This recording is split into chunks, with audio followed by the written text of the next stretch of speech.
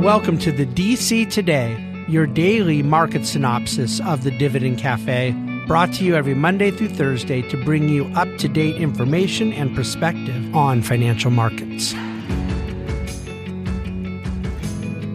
Well, hello, and welcome to the Monday edition of the DC Today. We just have a few days left in this first glorious month of 2024.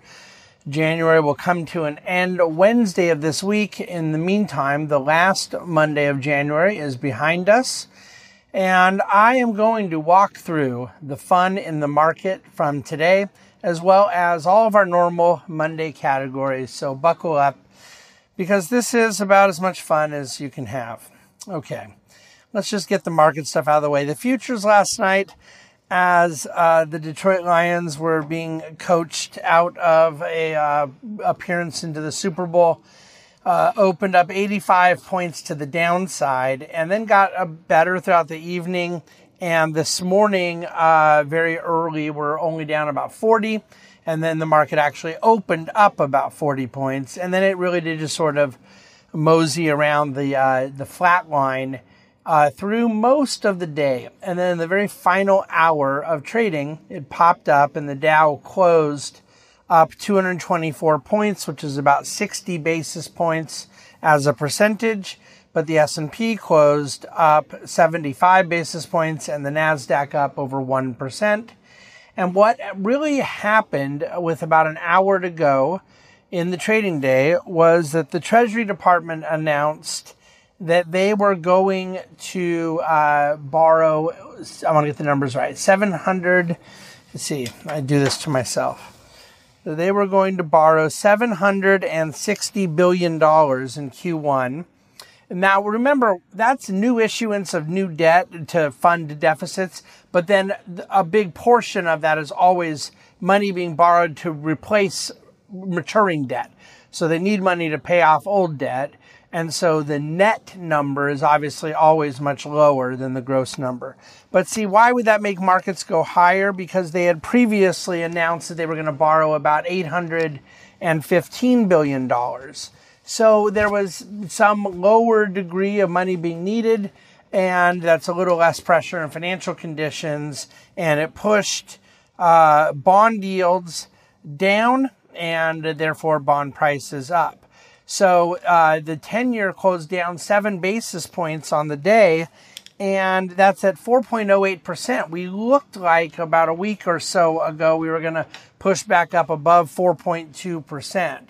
So the fact that with a much better than expected GDP number last week, and really most economic data thus far looking either as good or better than expected, the Treasury yields have not moved higher, just shows you how little inflation expectations are being baked into a longer-term element of the bond market. Okay, the S&P this week will see 20% of its whole constituencies, 20% of the number of companies in the market report earnings, but 5 of the largest companies in the world all report this week, that, you know, which is your Apple, Microsoft, Amazon, Google, and Facebook. And so you have a big tech-heavy week ahead in terms of company announcements. The Fed also meets all day tomorrow, the Federal Open Market Committee, and then they will announce on Wednesday. It's been in the futures market for several months now at a 100% probability of no rate hike and no rate cut. Extended pause. Then Jay Powell will do his infamous press conference on Wednesday, and we'll go from there. The top performing sector today was consumer discretionary, up 1.37%, and every other sector was also positive, except for energy was down just a hair on the day, so 10 out of 11 sectors positive. The big news over the weekend was this attack in Jordan with apparently proxies from Iran that attacked, the location they hit killed 3 U.S. troops and wounded 25. And there's obviously a lot of chatter right now about what the response will be. On the economic front, you know that on Friday the PCE number was announced, the Fed's preferred inflation measurement, much lower than expected. On an annualized basis over the last 6 months, inflation is now running below 2%. For the month of December, personal income was up 0.3%, which was in line with expectations. For the whole year, 2023, personal income was up 4.7%. And of course, includes more than wages. And then consumption was up 5.9%. So savings not exactly moving in the right direction. The job openings data comes this week. JOLTS, I'm particularly interested in where the quits data comes. You get a real good measurement over 3-4 months of a kind of trend in the either tightness or looseness of the jobs market based on people voluntarily quitting their jobs. In a tough job market where there's not a lot of openings, you don't really see a lot of people usually quitting without knowing they have a high flexibility and high optionality of finding new work. On the housing, mortgage, real estate, commercial real estate side, I'm going to go through a couple points for you real quick that I think are interesting to note. The residential rents nationwide dropped in December for the 8th month in a row. So a month-over-month decline is called deflation. The number is not just merely going at a lower rate of growth, which is disinflation. The number is actually negative. And the CPI, the Consumer Price Index, is still registering an inflation and not deflation, inflation of rents of nearly 7%. Popular markets like Orlando, Dallas, and Austin are all seeing rent declines. In multifamily, there was just such a surge of new supply built to meet the new demand, and so it's somewhat logical. These would be the areas where things have gotten frothy in price and then somewhat heavily built in terms of supply. I've spoken a lot about this. The commercial real estate carnage in 2023 was not so much evident in prices. You didn't see a ton of new defaults. You didn't see a ton of new distress. What you did see was just a total cessation of new projects, of new development. And in fact, what the data actually shows us is that total transactions in 2023 were $374 billion, which is a 51% drop compared to 2022 levels. But then really significant high-quality properties. Blackstone just sold the Arizona Biltmore out in Phoenix for $705 million, over $1 million a key.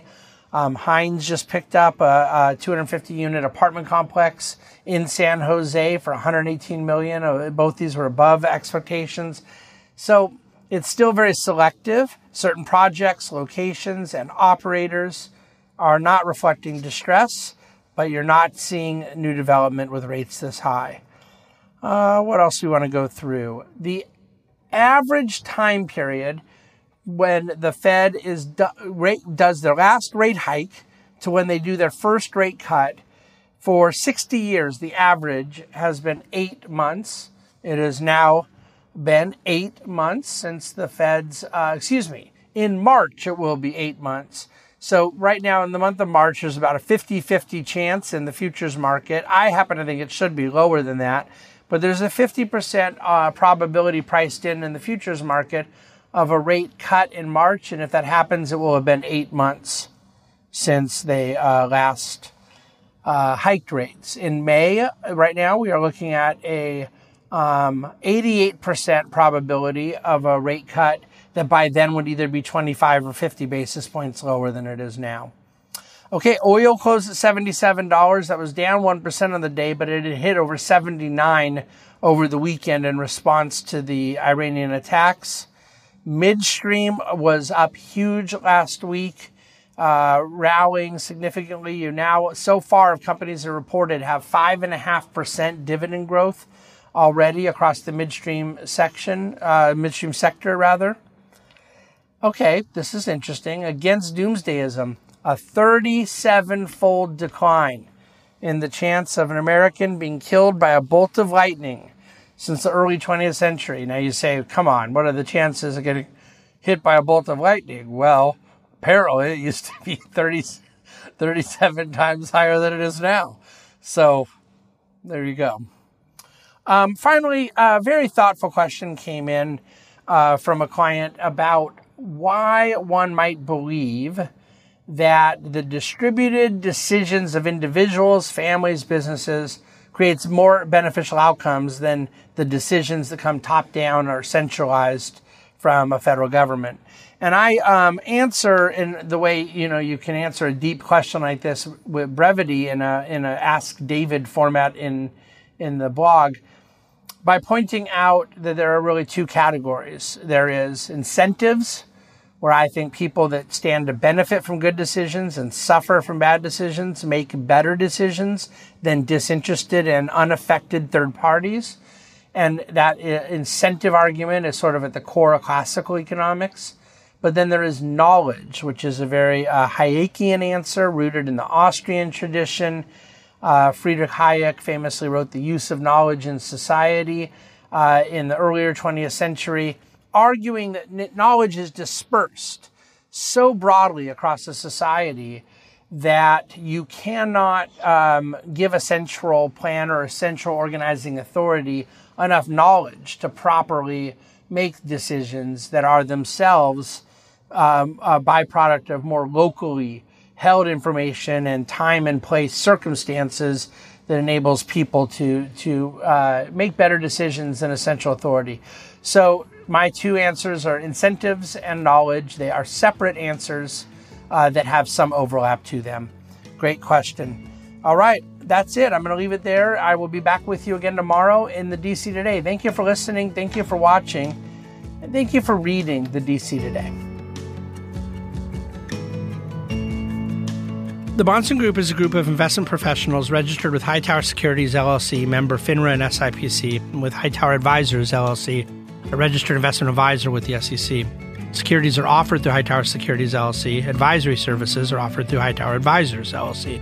This is not an offer to buy or sell securities. No investment process is free of risk. There is no guarantee that the investment process or investment opportunities referenced herein will be profitable. Past performance is not indicative of current or future performance and is not a guarantee. The investment opportunities referenced herein may not be suitable for all investors. All data and information referenced herein are from sources believed to be reliable. Any opinions, news, research, analyses, prices, or other information contained in this research is provided as general market commentary and does not constitute investment advice.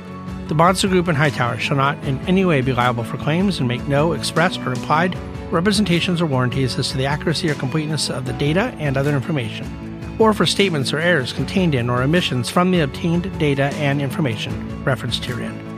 The data and information are provided as of the date referenced. Such data and information are subject to change without notice. This document was created for informational purposes only. The opinions expressed are solely those of the Bahnsen Group and do not represent those of Hightower Advisors, LLC, or any of its affiliates. Hightower Advisors do not provide tax or legal advice. This material was not intended or written to be used or presented to any entity as tax advice or tax information. Tax laws vary based on the client's individual circumstances and can change at any time without notice. Clients are urged to consult their tax or legal advisor for any related questions.